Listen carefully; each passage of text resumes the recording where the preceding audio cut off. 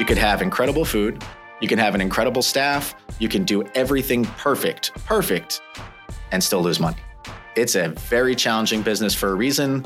This kind of stuff it might make it easier to start up, but it's also a lot easier to go out of business. Welcome to The Profitable Table, fed by Woolco Foods, the nation's first podcast devoted to the restaurant industry. Now, here's your host, Woolco Foods CEO, Stephen Toberoff. Hello, everyone, and welcome to another episode of The Profitable Table, fed by Woolco Foods. I'm your host, Stephen Toberoff, and I've been looking forward to this interview for several weeks now because the subject matter that we're going to discuss today is on trend and important in so many areas of the restaurant business today. So my guest today is Andrew Martino, who's the owner and founder of Ghost Truck Kitchen here in Jersey City, 356 Varick Street. And I've been looking forward to this for, like I said, a few weeks, Andrew. So thanks a lot for coming in, man. I appreciate it. Absolutely. Glad to do it. So can we just get started, Andrew? Just tell me a little bit about yourself and how you got into the restaurant business and the whole background on that. Sure. So I started, as a lot of people in restaurants do, I started at a bar. Believe it or not, I was a bouncer at age 18 while I was in college up at Syracuse University. I quickly grew fond of the industry, started managing the bar. By the time I had graduated school, I realized I really loved the business. I wanted to keep doing it. I was able to take an opportunity to run a restaurant nightclub down on Long Beach Island. I was there for several years before moving out to California. Really hit my stride in Southern California. Was managing a few different restaurants and bars. Took over as a director of operations for a hospitality group. Started my own hospitality consultant company. Ended up moving back east about 4 years ago. Continued consulting. And started getting this idea of what the food industry could look like a few years down the road and started tinkering with a concept that soon became Ghost Truck Kitchen as we know it today. That's cool. And I like the fact that your background is from an operational side because a lot of times I speak with people who start from the chef and the food prep side, but there's so many dimensions to this business. Now, Ghost Truck Kitchen, and everybody who's in Jersey City knows this, is a virtual kitchen that offers a variety of menus and a variety of different options for takeout and pickup only.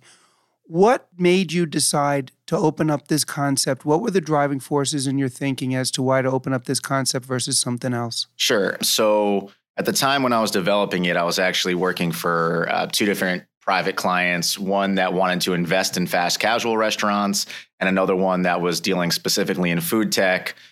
I started to see a convergence in those things as I was doing research at fast casual eateries, especially in New York, that there was just a lot of unused real estate. And there was tons of orders going out for delivery and pickup, and it seemed like a lot of chaos. No one really had a system in place, really understood what was going on. So I started to develop, I guess, a few different ideas of what the future of takeout could look like. What year is this? This is late 2016, early 2017.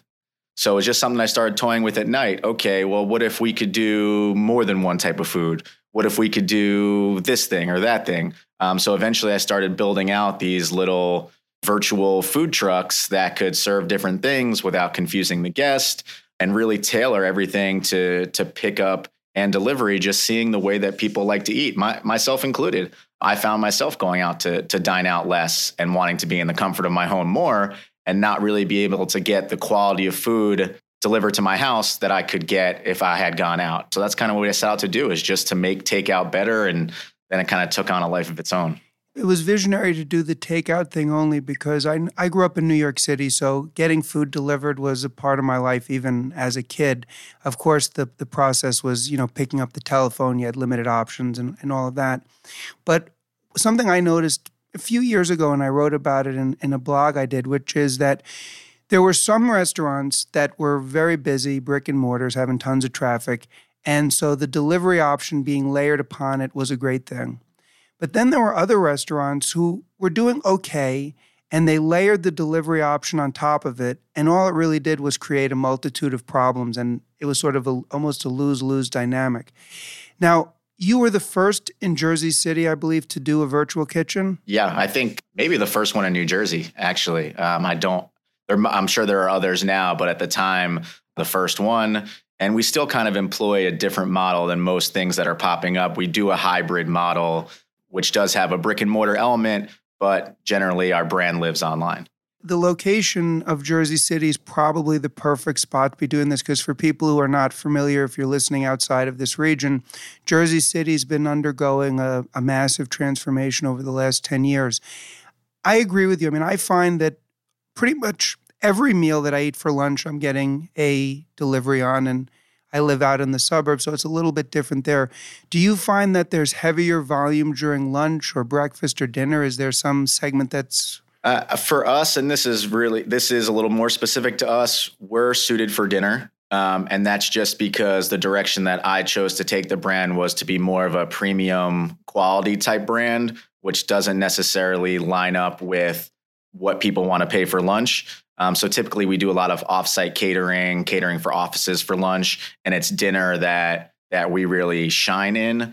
And that's once again just a product of what we use quality-wise and what we like to present ourselves as a brand. Something that you've done, which is really cool that I've noticed when I was researching before this interview, is you actually have several different full menus. So it's almost, it's been relatively common for a number of different restaurants that have a brick and mortar presence in New York, want to leverage their kitchen. They've realized that a lot of the offerings they have in the brick and mortar won't travel well. So they create a virtual menu for items that are geared towards it. You've got so many, like I'm pretty much plant-based when I eat, so I know you've got that phenomenal vegan menu. Was that something you launched right from the beginning, the multiple menus, or are those things you've layered on as time's gone by? The answer is yes to both. The original creation, I actually probably did double the amount of ghost trucks and concepts, whatever you want to call it, from the outset. Some worked, some didn't. Some things are now iterations of, okay, here's product we have in-house. It's being underutilized or there's waste. Let's create a menu around it. I'll give the example of our wings, which are one of our most popular items. Initially, they were a small part of a separate ghost truck that we call meat candy. They weren't selling very much, and they're incredible. I decided to take them and make them an entirely separate menu that was just wings. And all of a sudden they started flying. And now they're by far our number one seller. And that's just kind of an example of you have to be really fluid in this business and adapt, because something you might think is going to be the best seller in the world, you open, it doesn't sell for anything. So you have to be ready to kind of pivot fairly quickly on those things. That is such a crucial point, Andrew, because what we're talking about is the underlying offering was phenomenal. It was a change in marketing. And something that I think a lot of restaurants that want to maximize the opportunities presented through meal delivery, and if they're contemplating going all into a virtual kitchen, you have to be very sharp and attentive to your marketing, because it's a whole new way of doing it. You're not getting people that are going to come in and say, although I will say this, you have a beautiful storefront. Your building is beautiful. Your pickup is beautiful. So you really have done something different, because, as I know, you've got companies like Deliveroo and elsewhere that have industrial kitchens and remote part. No one's looking at them. In your space, I almost feel like you get the best of both worlds, because the one thing, and I see you're shaking your head, I want to hear your thoughts. It's like the one thing that I think presents a challenge right now conceptually for people with virtual kitchens is, for lack of a better phrase, it might seem a little inhuman. Exactly. The word I come back to is hospitality. I got in this business because I love food. I love the people around food. I like to see customers. I like to see their responses. Initially, when I was starting up this business, I looked into going completely to a dark kitchen, no customer interaction. And to me, that just felt cold and lifeless and not why I got into the business. So I wanted to be a part of a neighborhood and be a part of the community and get to learn my customers' names, have regulars, know their tendencies. And it's also important to be a new brand, right? We're not Chipotle that's opening up a dark kitchen. Like, customers don't care where the Chipotle comes from. They know what to expect. If you're a new brand, I think it's very challenging to only be active digitally, because who are you? What do you stand for? I think those are very big challenges that people are going to face, that think that it's very easy to start a virtual brand and drive business. It's not. It's a challenge.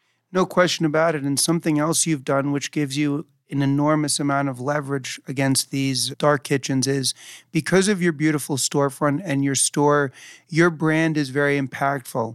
Those restaurants, and I want to know your thoughts on this, a lot of people, as you said, might be deluding themselves into thinking, well, I'll just start a virtual kitchen in the cheapest space and I'll just run it through Grubhub and Uber Eats.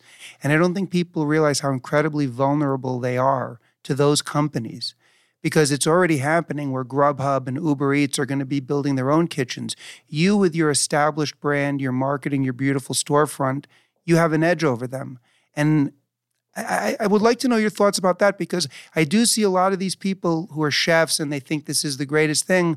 But the more reliant you are on these third-party delivery apps, the more vulnerable you are to them one day saying, thanks, we've got the customers, the data, we know what dishes are good.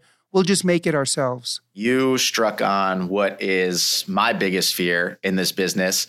It's what I call the Amazonification of the restaurant business, which if you remember 5-7 years ago, you go on Amazon, they only sold third-party products. Then all of a sudden, Amazon Basics pops up. And Amazon's selling for everything from cable cords to anything else you can imagine. What is to stop a Grubhub or Amazon, if they decide to get back in the game in the States, having all that data, which you just mentioned, knowing what your customers' preferences are, and just cutting you out of the equation? Now, I think they have their own challenges, right? Because their idea is going to be to sell as much food as possible, as cheap as possible to grow their market share. But that is a very, very scary proposition, and a huge challenge is if these guys do that. Furthermore, if you're a new chef and you think you're going to turn on this revenue engine, you need to know your margins. These companies are taking upwards of 30% of your sale. 30%. Those of you guys that are listening that know the restaurant margins, you can do the math and imagine there's not a lot of profit to be had if you're giving away 30% of every single order. 100%. I mean, I think that I've even seen this at Wilco. We have our own phenomenal private label called Holland in New York. And the theory there was to leverage our distribution channel, create our own tailored brand of products for our customers. And it's worked beautifully. But it's like you said, there has to be a differentiation point. So one of the points that you made is if Grubhub and Uber Eats, well, it's not an if, they're already doing it. Their objective is in all probability to enhance their margins by not just delivering it, by being the ones who prepare it. I think the way to counter that is exactly what you are doing and what others can do. If you live exclusively as a virtual brand, I'm not sure that's the best strategy to start from zero. You know, people like McDonald's and Chipotle that are now utilizing these third-party apps, they've got established brand value. Those that don't are... Exactly. And you're going to be entering what is soon going to be a very crowded marketplace, right? So not only are there new virtual restaurants that are going to be popping up all the time, but Grubhub and Uber Eats are actively, and I mean very actively, going to every single restaurant and saying, hey, why don't you open up a virtual concept with this? Why don't you open up a virtual concept with that?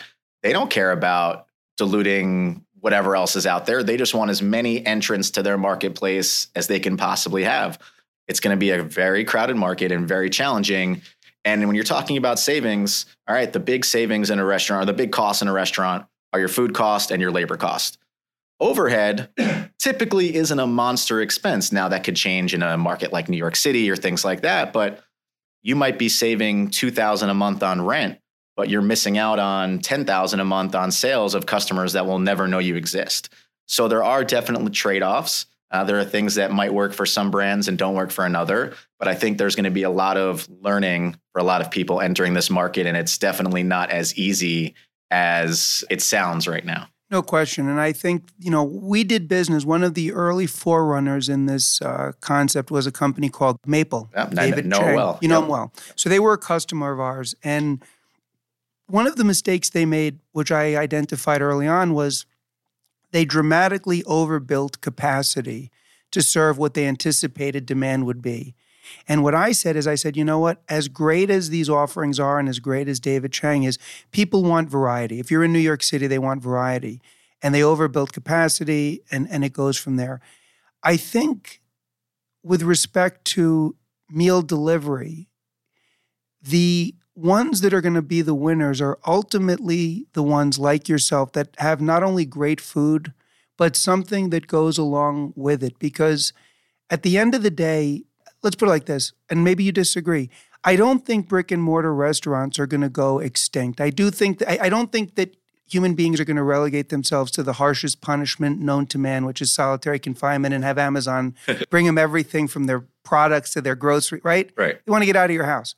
On the other hand, the meal delivery experience has to be a connection of the heart as anything else is. Food is not mechanized. And so the challenge is how to utilize the opportunity to prepare meals that are delivered and not be totally dependent upon the third-party distribution companies who, as you know, are having massive financial problems now. Jim Chanos shorted Grubhub. That market's having issues. And I wonder how sustainable that business is going to be for them, Andrew, if they don't get into something else right away. I completely agree with you. I think it's pretty clear that delivering food and last mile delivery has been a struggle for years. And the investor cash is eventually going to dry up, as it seems to, and you're going to have to actually post profits. The way to fix that for these companies is what we talked about, a little bit earlier, which is, vertically integrating your entire stack, making your own food, delivering your food, so on and so forth. It's hard. I really believe in New York, and I believe in Jersey City, and I believe in other parts. I'm going to predict here, I think there will be pushback and resistance to Grubhub restaurants. I really do. I think that unless you can, maybe if they sign endorsement deals, but then you get back to the capacity problem. What you have is you're located in a beautiful part. If you know Jersey City and you know where Ghost Truck Kitchen's located, it's a beautiful building in a perfect location. You've cultivated a dynamic within the neighborhood. People will come and pick up. A big problem that Maple had and other people are going to have if they're just virtual is how do you anticipate demand? Right? How do you anticipate demand? How do you know when your peaks are going to be? How much different food are you selling? And that's some of the problems I see with the very specific brand stuff of, let's say you want to be a fried chicken person, okay? And you're going to open up a fried chicken virtual restaurant, okay? Your food's amazing. It sounds great. How many fried chicken sandwiches are you really going to sell? How often is your customer going to come back for that fried chicken sandwich? Once a week? Maybe. But we have customers that order from us 3-4 times a week because they can get such a variety of different foods. So that was one thing that we really wanted to do, was to ensure that we were able to touch a lot of different desires as far as what people crave. I think some of the problems are with these virtual brands, they're too specific. And once again, how do you figure out what your capacity needs are going to be? How do you figure out what customers are going to want? And what happens if that changes next year? I think about poke all the time. Okay, all the time I think about poke as I was creating this. You don't want to be a poke place where there's winter, because it's a super seasonal item. Same with acai bowls. They're popping up everywhere. I lived in San Diego for 4 years. Great product, acai bowls. It's a seasonal food. Trends are going to change. What we've created with Ghost Truck is a model that can be fluid with whatever's popular. We can create a new Ghost Truck if Ethiopian food or whatever the dish might be. We can roll with the tide, opposed to some places where you're really stuck in a food that a year from now might be a blip. It could have been a fad. And not only that, you have a real brand. So people are loyal to the Ghost Truck brand. So if Ghost Truck comes out with Ethiopian, you don't have to reintroduce a whole new group of potential customers who don't know who the heck you are. Hey, there's this new Ethiopian place. It's Ghost Truck's Ethiopian. You're 100% right. I skipped over it, but would like to know, what are your thoughts as to what the future of brick and mortar restaurants look like? Sure. Just in general. Sure. So I believe it with brick and mortar. This isn't specific to New Jersey because the liquor license law, if you know the state, is a little bit different. But I believe if you're not serving alcohol, it's a challenge to have a full service place that doesn't have alcohol with it as far as profitability and margins. I don't think brick and mortar is going anywhere. I think experiential dining is always going to be there. I just believe you're going to lose that casual segment in dining out. So there'll still be fine dining, fun places that are lively, great places to go on a Friday or Saturday night. But those brick and mortar establishments need to be able to offer the guest something that they can't get at home, whether that's live music, whether that's really stepping up their service. I think something that's gotten lost here is service has gotten really, really bad over the past few years. And I think that people feel that they have to tip their 15 to 20%. And maybe that's money they don't want to spend for a subpar experience, which leads them to dining at home again. So figuring out a way as a brick and mortar to really make the guests feel special and make the dining experience feel special is going to be really important for these guys to not lose their business. 100%. A lot of our customers are in New York City, and I wrote a blog on this as well. New York City restaurateurs have been facing enormous headwinds over the last several years, from the massive increase in minimum wage to real estate costs. I remember in 08 and 09 when the market crashed, a lot of great restaurateurs used it as an opportunity to either extend leases, acquire new spaces, go into terrain that is now very hot but wasn't back then. I think we're inching closer to an event like that again. I'm not suggesting a 2008 collapse, but I think some of the headwinds that restaurants are facing have finally stopped, by which I mean I don't think salaries are going to be jacked up again. I think rental costs can come in. But the challenge is exactly what you said, Andrew, and this is more for the New York market. What are you going to do with your space that's going to make it generate enough profit for you to be having that brick and mortar and the staff? I think alcohol is a big part of it. I think utilizing your kitchen as much as possible. So, for example, I interviewed Veselka. If you have a catering option, if you serve breakfast, lunch, and dinner, if you can go 24 hours like Florent used to, if you can also offer delivery. You know, there are these restaurants, like the one I think of, Andrew, is River Palm in Edgewater. Every time I go there with my family, it's packed. The only new addition is now I see a line of 4, 5, 6 guys looking to deliver. That wasn't there 5 years ago. So I think you're right about experiential service, alcohol. I'm also a big believer in being a part of the community when you're in an urban environment. What are your thoughts? I know that's a decision you've made. How important is that in terms of moving the needle for your brand and just sales and engagement in general? I think it's huge. You know, every advertiser will tell you, oh, word of mouth is the most important. It's not lip service. It really is. You know, we could run Facebook ads and Instagram ads to death, but your buddy coming up to you and saying, oh, I had the wings at Ghost Truck and they were incredible. You have to get them. You can't put a price tag on that. So being involved in the community, getting to know people, having people that support you and will talk you up to other people in a local market, right? Food is still local. Food is always going to be local. Restaurants are always going to be local, which is, once again, why I think that Grubhub, if they try to do a restaurant, is going to be a challenge, right? It's important. Word of mouth still carries and plays more than really any other type of advertising. And you have to lean into it if you're a restaurant. You know, engage with your community.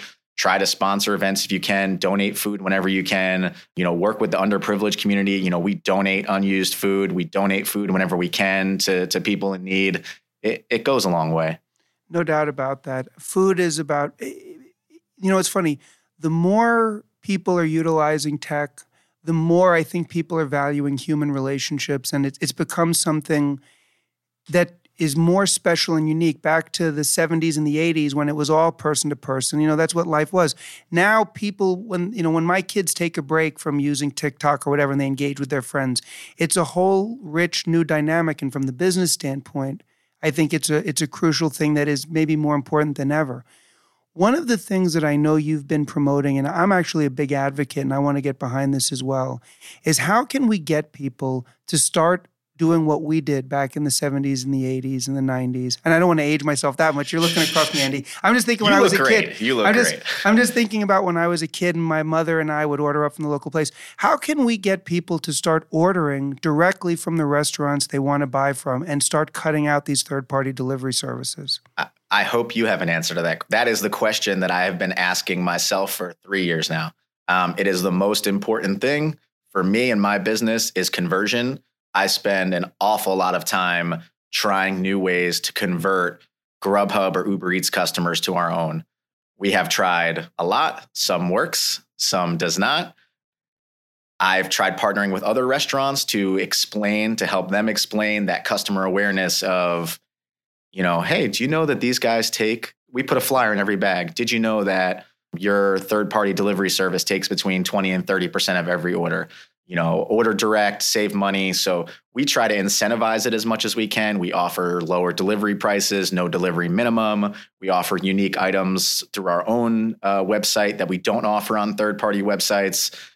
I can't tell you that there's a correct answer, but it is the right question to be asking. So let me ask you, let's say that you were successful in converting 90% of the customers back to you. You would have to add additional staff to accommodate that, no?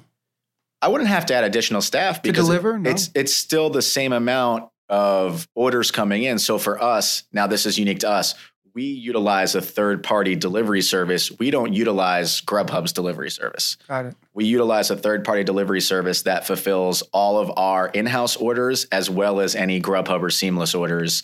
The only orders being brought by an outside group other than ours is Uber, which obviously works directly with the customers. So when you use this third-party delivery company, it's obviously a substantial savings over the 30% cut that Grubhub takes? Yes. So I've done the math quite a few times. Yeah. We'd have to reach a very high number of sales for it to be worth it to switch the other way around. Once again, this is some of the fun operator stuff. Just insurance cost alone, if we have our own delivery drivers, our insurance bill goes up almost $7,500 a year. Right. Just to employ our own drivers. So there are definite benefits to using a third-party system, a third-party delivery person. If we have slow nights, I'm not paying someone to stand around. If we have busy nights, there's always extra drivers to help with that added capacity. So it takes a whole, scheduling, demand, delivery situation out of our hands, which is nice. We lose a little bit, of course, with that too, because we don't have full control over the situation. They're not my drivers. I'm not training them how to interact with the guests. So it is a give and a take. But I think even the most famous brand that did this was Panera, who famously said, "Oh, we're not going to use third-party drivers. We're doing everything in-house." It lasted about, I think, 8 or 9 months, and then they started using third-party carriers also. That is the challenge. I mean, it used to be, it would be the same delivery guy from the local pizza place or the Chinese restaurant. I don't know how they did that.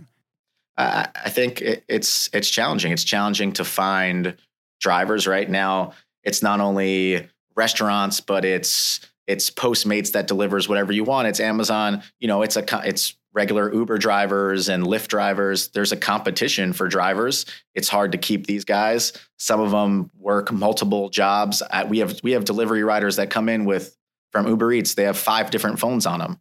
So they're doing multiple orders and for multiple companies. This is the challenge listen, Uber has been in business for 9 years, and the investors have been subsidizing the user experience for 9 years. They don't make money, and they haven't made money for 9 years, and the investors are happy to pay for it so that I can take an Uber and it's cheap.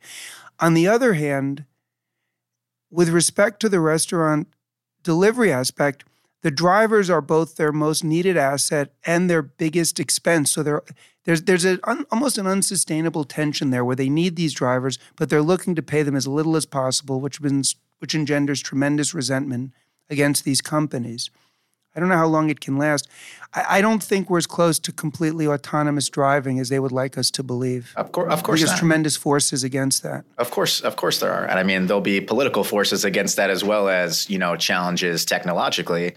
If anybody's listening that wants to start a wonderful company, I think cutting out the middlemen, which is the Grubhubs of the world, the valuable assets are the drivers and the restaurants. If they were able to directly connect with one another, to come to an agreement on, okay, this is the amount we can afford to pay you, the drivers would make more, the restaurants would give up less, they would be happy. But unfortunately, there are these massive companies that are in between those things happening. But I think in a densely populated urban setting like Jersey City and much more so New York, it wouldn't be, the question would be, how would you build the platform to enable the customer to utilize it? Because you're right, you could probably, if you were to get a conglomerate of every restaurant in Jersey City, put together something. But then how would what would the customers do? Would they just go directly to the website of you or Hamilton Inn or one of those guys? I think that's, once again, becomes, are you a delivery company? Are you a marketplace? And I think Grubhub never knew the answer to that. I asked them that question directly. I said, what do you guys? You could say you're a marketing company, but now you're also a fulfillment brand. So it's a challenging question. I don't know if there's a right answer. it's hard. And I don't think there's an easy solution because someone would have figured it out. The best thing that I can say is if I had, my ideal scenario, our brand would be able to stand on its own, that people would come to us directly. I think it takes a while to get that sort of brand recognition. And then we would have our own team of drivers that could handle everything in-house. I think food being local is just like delivery being local. Problem is, all these local delivery services were purchased by the bigger delivery services. I think about Waiter in Minneapolis and all these companies that are now really struggling now that they're part of this big ecosystem when they were actually doing very well when they were just in one city. No doubt. I think a lot of people need to really think. And what I want to just remind the audience before we continue is the food from Ghost Truck Kitchen is phenomenal. I get the vegan options, and I can tell you from firsthand experience. And yet, if you listen to Andrew and my conversation, we're talking about everything other than food. So when you own a restaurant and you want to keep that restaurant growing and profitable, doesn't matter how phenomenal your cuisine is. If you're not focused on the business side of things, or you make missteps, or you ignore it, it's lights out. This is a real business. Now, back to what we were talking about before, Andrew, with these deliveries. I think probably at this juncture, the best thing that restaurants should do is essentially what you've done, which is if you can build a brand, a real brand that exists outside of just the third-party delivery platforms. You now have something where people know who you are. You're not reliant on Grubhub and Eater, because I hate to tell people that are just contingent on these ghost kitchens, they can switch it off whenever they want, once they feel that they've built something in that area. I happen to believe that they will be, as I said before, I don't think it's going to be so easy for them. I mean, how many people would want to buy food from a Grubhub kitchen? I don't know. I wouldn't. I wouldn't either. But now let's say that I offer a buffalo chicken sandwich for $13, and now Grubhub is offering the same sandwich for $8. It maybe makes sense for some people. And I think that is the way that they would approach it, would to try to undercut pricing, because for them, it's all about volume, not necessarily the margins. All of this stuff is going to be very hard for people. And I want to stress that it's hard enough to open a restaurant. I think that third-party delivery is great for some restaurants. I think the restaurants it's great for are places that have additional capacity in their kitchen. They just want extra sales. They're not really concerned about the actual margins because they have a dining room or a bar service, whatever it is. Or you're back on technology, right? There's some companies that don't even have a website. You can't order online. Great. Grubhub is a great place to go for those people that haven't been able to build out their own infrastructure.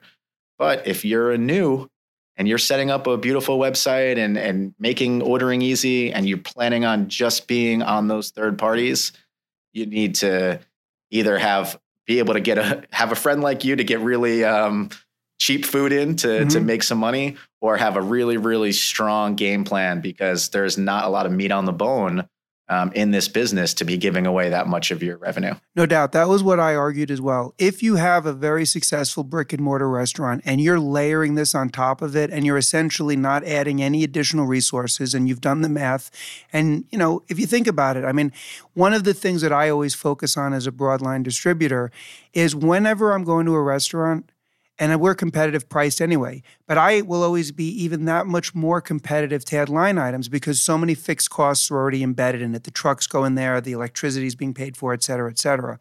Same thing with a brick and mortar restaurant. If you are successful, if you're making tons of money, and this is just an extra add-on and you've done the math, it's a great solution. But if you're depending on it, or you're not executing on it properly, because I know a lot of restaurants, Andrew, that have magnificent cuisine, and when it's delivered, it doesn't travel well. The customer's not blaming the delivery guy who didn't handle it properly, or maybe it doesn't handle it, and you've burned your brand. Of course. Now you lose the revenue coming in. And not only have you burned your brand, you've actually possibly cannibalized yourself. So this is something I was dealing with as a consultant a few years ago. I won't name the client, but in New York City, a very prominent place with a few locations.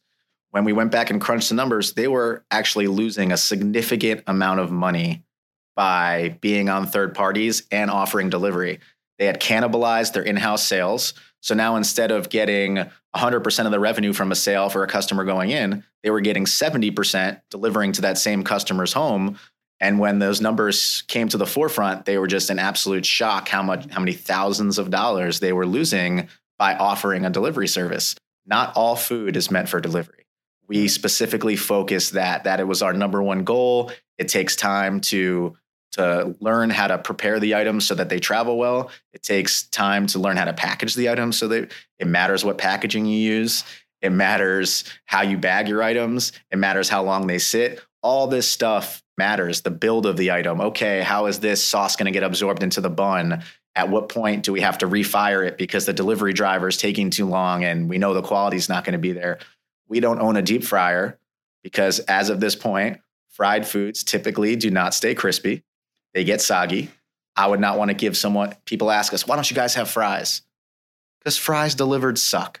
They just do. No doubt. So we focus on the things that we can make taste good when they're delivered to you and can reheat well. And maybe they taste still great when they're lukewarm and not piping hot. Those are all things that are important to a delivery brand, which you would never think about in a traditional brick and mortar ever. Your concern is, it's under the heat lamp for 10 seconds. We better get it out to the table. It's a whole different ballgame when it's 30 minutes. That's why a restaurant like yours has absolute competitive edge over any restaurant that is brick and mortar, wants to do delivery, but isn't thinking about it with the layer of intensity you are. Another thing you did, which is really smart, which I advise people to do, is if you are a brick and mortar restaurant and you're utilizing these third-party delivery apps and it's working, I always say, have a few items on your menu that are only available in-house. Have a few items on your menu that are only available for delivery. You can always accommodate the guest who comes in and says, I really like what are you going to say? No, of course not. You can always accommodate them. You need to do that to preserve what you have that is special about the restaurant and also to be honest about it. The last episode I did actually was talking all about the packaging, compostable stuff. I know you're very involved with the community, as you talked about, and you're a very responsible business person, as am I. What impact do you think is going to be had in the industry as takeout becomes more and more in terms of the type of packaging that's used? Because obviously that has or can have an impact on the environment. Of course. Definitely a huge goal for us was to be environmentally friendly with our packaging. I'm sure as all of us that have gotten takeout and delivery over the years have no doubt gotten that delivery order where it's 8 pieces of styrofoam, 3 pieces of hard plastic. To me, that's unacceptable this day and age. So, we've taken it a step further to, we don't even do bottled water. We use boxed water. All our stuff is paper goods or biodegradable plastics. I think that's something that all consumers are going to be concerned with if they're not already. I hope that it catches on and more restaurants feel the need to do this. And now I also would like the customers to understand this packaging is typically more expensive. So when people, and we get it, I know we're priced high for some items. What people need to take into account is the fact that we use these things in packaging and it's not cheap. It's not cheap to use sugarcane and bamboo silverware. It's not cheap to use compostable souffle cups that cost 8 times the amount that a normal regular plastic souffle cup costs. So as long as customers are willing to see that increase, maybe it's 25 cents or 50 cents on an item, I think there's not going to be an issue. I think that's worth it for most customers in their mind. It's definitely worth it for us as far as being we're a certified green business. It's really important to us and we hope people follow suit, with that. I think that from the perspective of, I remember there was a great health food restaurant in New York City called Cafe Angelica. It was on the Lower East Side, and they had the pickup window adjacent to the restaurant, and that was something. Do you find you get a lot of traffic from pickup? Because I also think the pickup experience is a sort of underappreciated aspect of the restaurant business. You have the dine-in, you have the delivery, but I think pickup in and of itself can be its own excellent experience if done properly. And I'm curious as to your thoughts on that in general and how big a part it plays in Ghost Truck. Sure. I think you're absolutely correct. The pickup window that we utilize a separate window for our customers and a separate window for our delivery drivers to eliminate confusion for the drivers and also make the customers feel comfortable when they walk in that they know exactly where to go. We strive very, very hard to ensure that the customer's food is ready at the exact time that they're told to pick up their food. We deliver customers a text notification upon fulfillment of their food, basically trying to avoid that awkward 8-minute, 10-minute waiting time when you walk in, your food's not ready. And what do? You're standing around. I think the pickup experience at some restaurants, full service restaurants, is very poor because there is no waiting area. I think the same thing for delivery drivers. There's no place for them to go. So we created and designed a store with that in mind, that we wanted both the delivery drivers and the customers to have a good pickup experience. We also give our pickup customers a free treat when they pick up their food, just a little extra incentive to pick it up. Sometimes it's a new dish we're working on. Sometimes it's a piece of dessert or a sample. Customers are always very appreciative. I think they like that. They get the text, they walk in, their bag's there, they grab it, they're out the door. It takes 15 seconds. No question. And I think you're absolutely right. The pickup experience at most restaurants is horrible. And what you've done by not only making it a great experience, it gives you an opportunity every single time to reinforce your brand and reinforce what Ghost Truck Kitchen means. And this goes back to my own thinking of people not wanting to be in solitary confinement. I can envision a scenario where I'm at home and the kids are going wild and my wife's having a bad day and we're going to get dinner and I'll be like, you know what, honey, I'll go pick it up. And it does. So what it does, you get the best of both worlds. You get to go out of the house. Same reason people like to go shopping. Again, you get to go out of the house. You get to interact with a business that you have a good vibe for, walk down the street, whatever it is, get your food.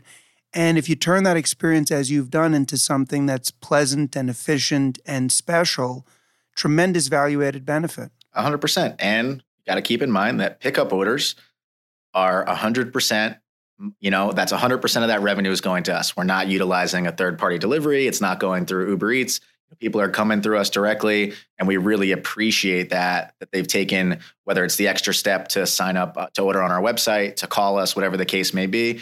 And we want them to feel good and enjoy that experience, because if they enjoy it, they'll do it again. If they come in and it's a really bad experience and they're feel uncomfortable because they're the only person standing up in a dining room and they feel like everybody's looking at them, everyone's kind of had that feeling. Yeah. You're like, I'm not going to do that again. No, it's true. One of the things that is, I think, unique about Jersey City, we'll focus on that, although you could say New York City, is because you're in this metropolitan area, there's a lot of people that are densely populated. Obviously, you can get to it. In the suburbs and in more rural areas, I'm not so sure that these ghost kitchens are going to work, because you just cannot traverse that level. I mean, what are your thoughts, Andrew? I think you've been right a lot. I got to tell you, I did a lot of research coming into this interview because I've watched what you've done. I've been very impressed with it. Thank you. I've been reading about these virtual kitchens a lot, so I wanted to get your expert opinion. But Sure. I think, at least for us, we have a plan to enter the suburbs, but it's a completely different model from what our plan would be in a densely packed metropolitan area. Because I believe, like you, that in the suburbs, people get delivery far less. They're in their cars far more.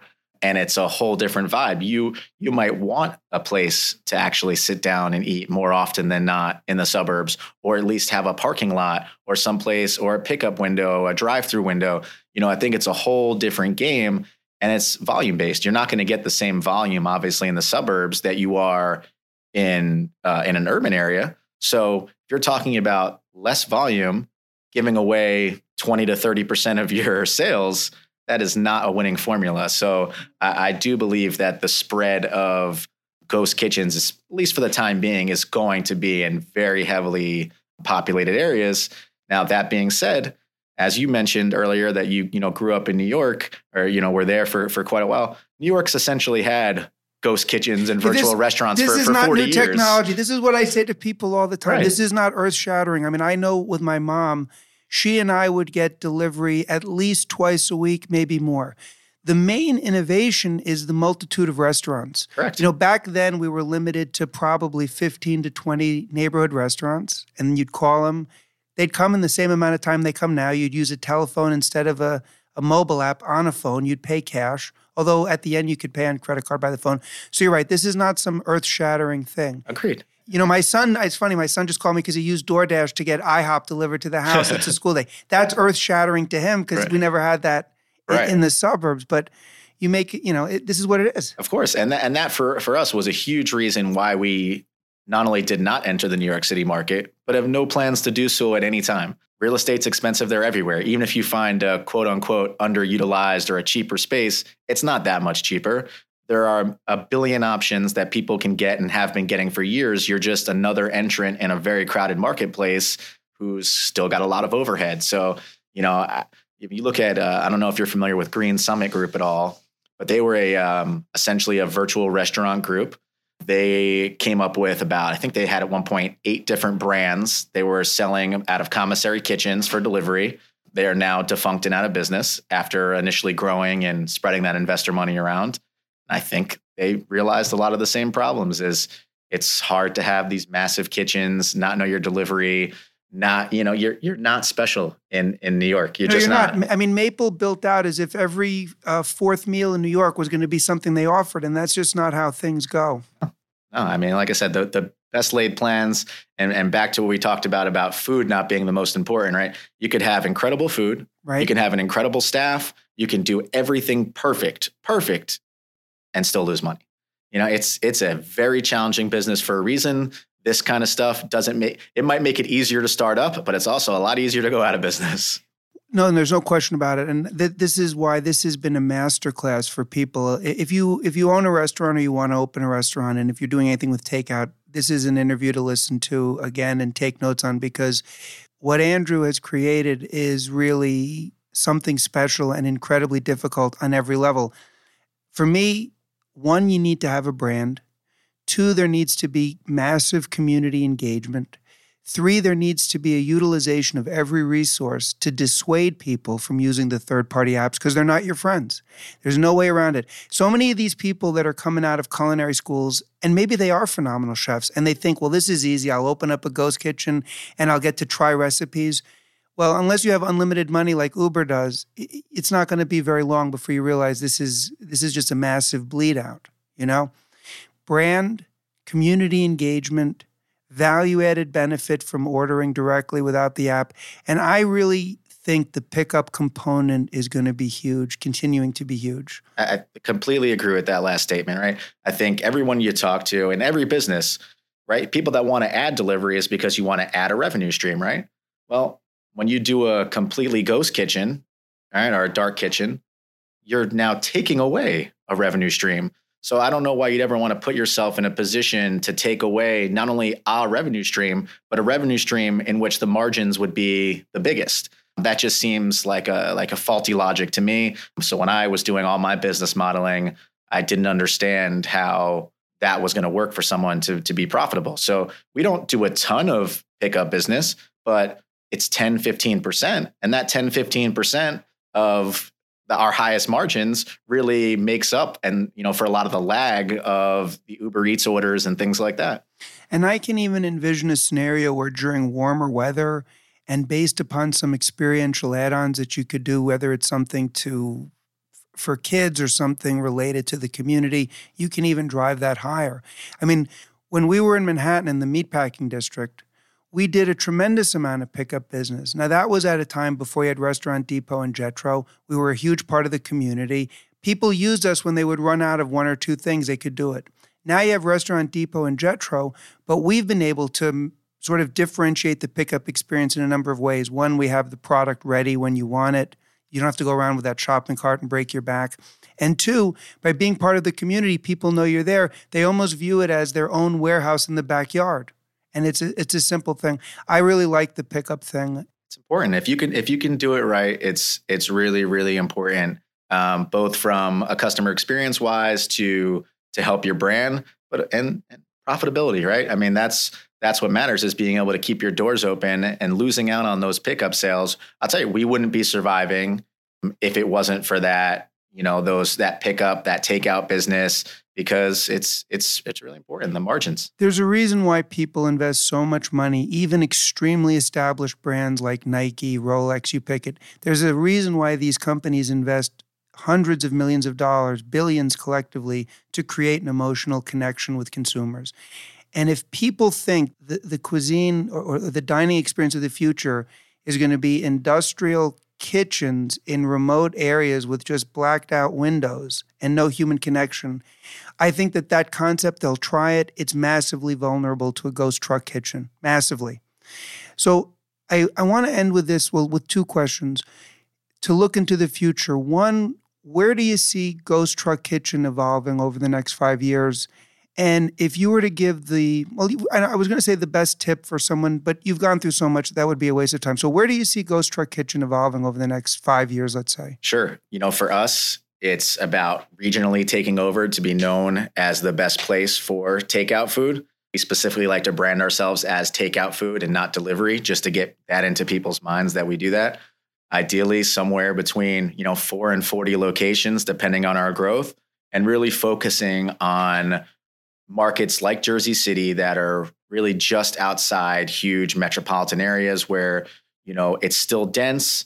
There's not nearly as much competition, and maybe people aren't really doing what you're doing, and filling in cuisine gaps, I think, will be really important for us in the future.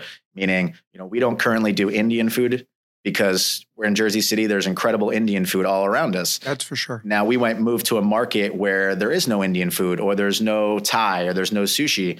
And we would love to do those things to fill in cuisine gaps for people. So, I think being flexible obviously is paramount for us.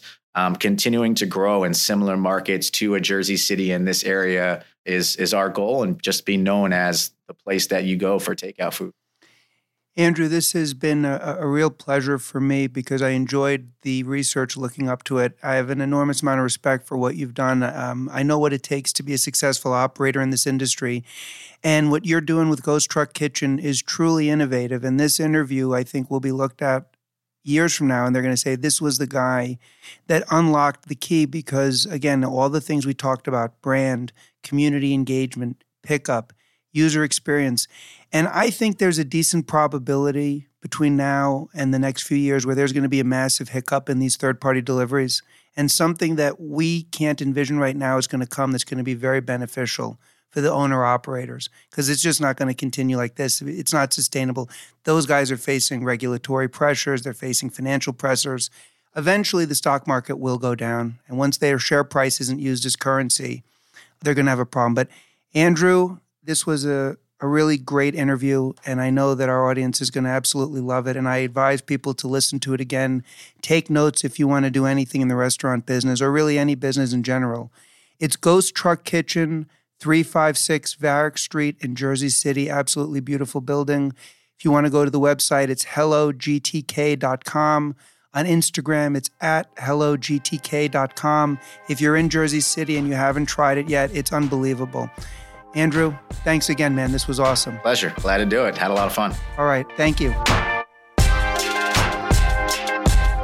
Well, I really enjoyed that interview with Andrew. I like to see people that are really sharp and innovative and on top of things. And something I just thought of when this interview concluded, we had a phenomenal conversation and we spent almost no time talking about the food. And I think that serves as sort of a helpful metaphor about what this podcast is about. It's about running the business successfully, profitably, scaling it, identifying future opportunities, future threats. Cuisine, food, huge part of it, would never minimize that. But it is just a part of it. And I hope everyone that was listening thinks about that, particularly if you're someone who's contemplating opening a virtual kitchen and think it's a snap and it's an easy solution. In reality, it brings with it a number of challenges which can all be overcome, but they require thought and dedication. And I really appreciate Andrew for giving us the details and the insights into that. This week, I want to talk about a book that somebody recommended to me that is a work of fiction, and I had never read it. I was a literature major in college, but it was such a magnificent book, and I enjoyed it so much that I want to share it. And the book is Crime and Punishment by Fyodor Dostoevsky. The translation was by Michael R. Katz. Read a lot of fiction when I was in college, then got into nonfiction when I graduated law school, but had never read this work of Dostoevsky's. And it was absolutely magnificent, one of the greatest things that I've ever read. So I want to thank Anne for sending me that email and recommending it. Doesn't have anything to do with business, but then again, business is just a part of life, right? And the experience of reading Crime and Punishment certainly was a powerful one and one that I'm glad I experienced. And I want to thank Anne for recommending that to me. So anyway, thank you all for listening. This was a really enjoyable podcast. If you have any questions or you want to DM me on anything at all, you can DM me at Wilco Foods on Instagram. Our handle there is at Wilco Foods. Or you can go to our website, www.wilcofoods.net, and you can click on the Profitable Table podcast page there, or you can just shoot me an email. Would love to know what you thought of this interview. Would love to know what you think about the future of virtual kitchens, and really would look forward to some more book recommendations. I love it when they're coming in, and I do review them. And just have a great, great week, everybody, and I look forward to speaking with you soon. Bye-bye. Thank you for listening to The Profitable Table, fed by Wilco Foods. Please be sure to rate and review the show on Apple Podcasts or your favorite podcast app. And to learn more about Wilco Foods or Stephen Toberoff, please visit us at wilcofoods.net.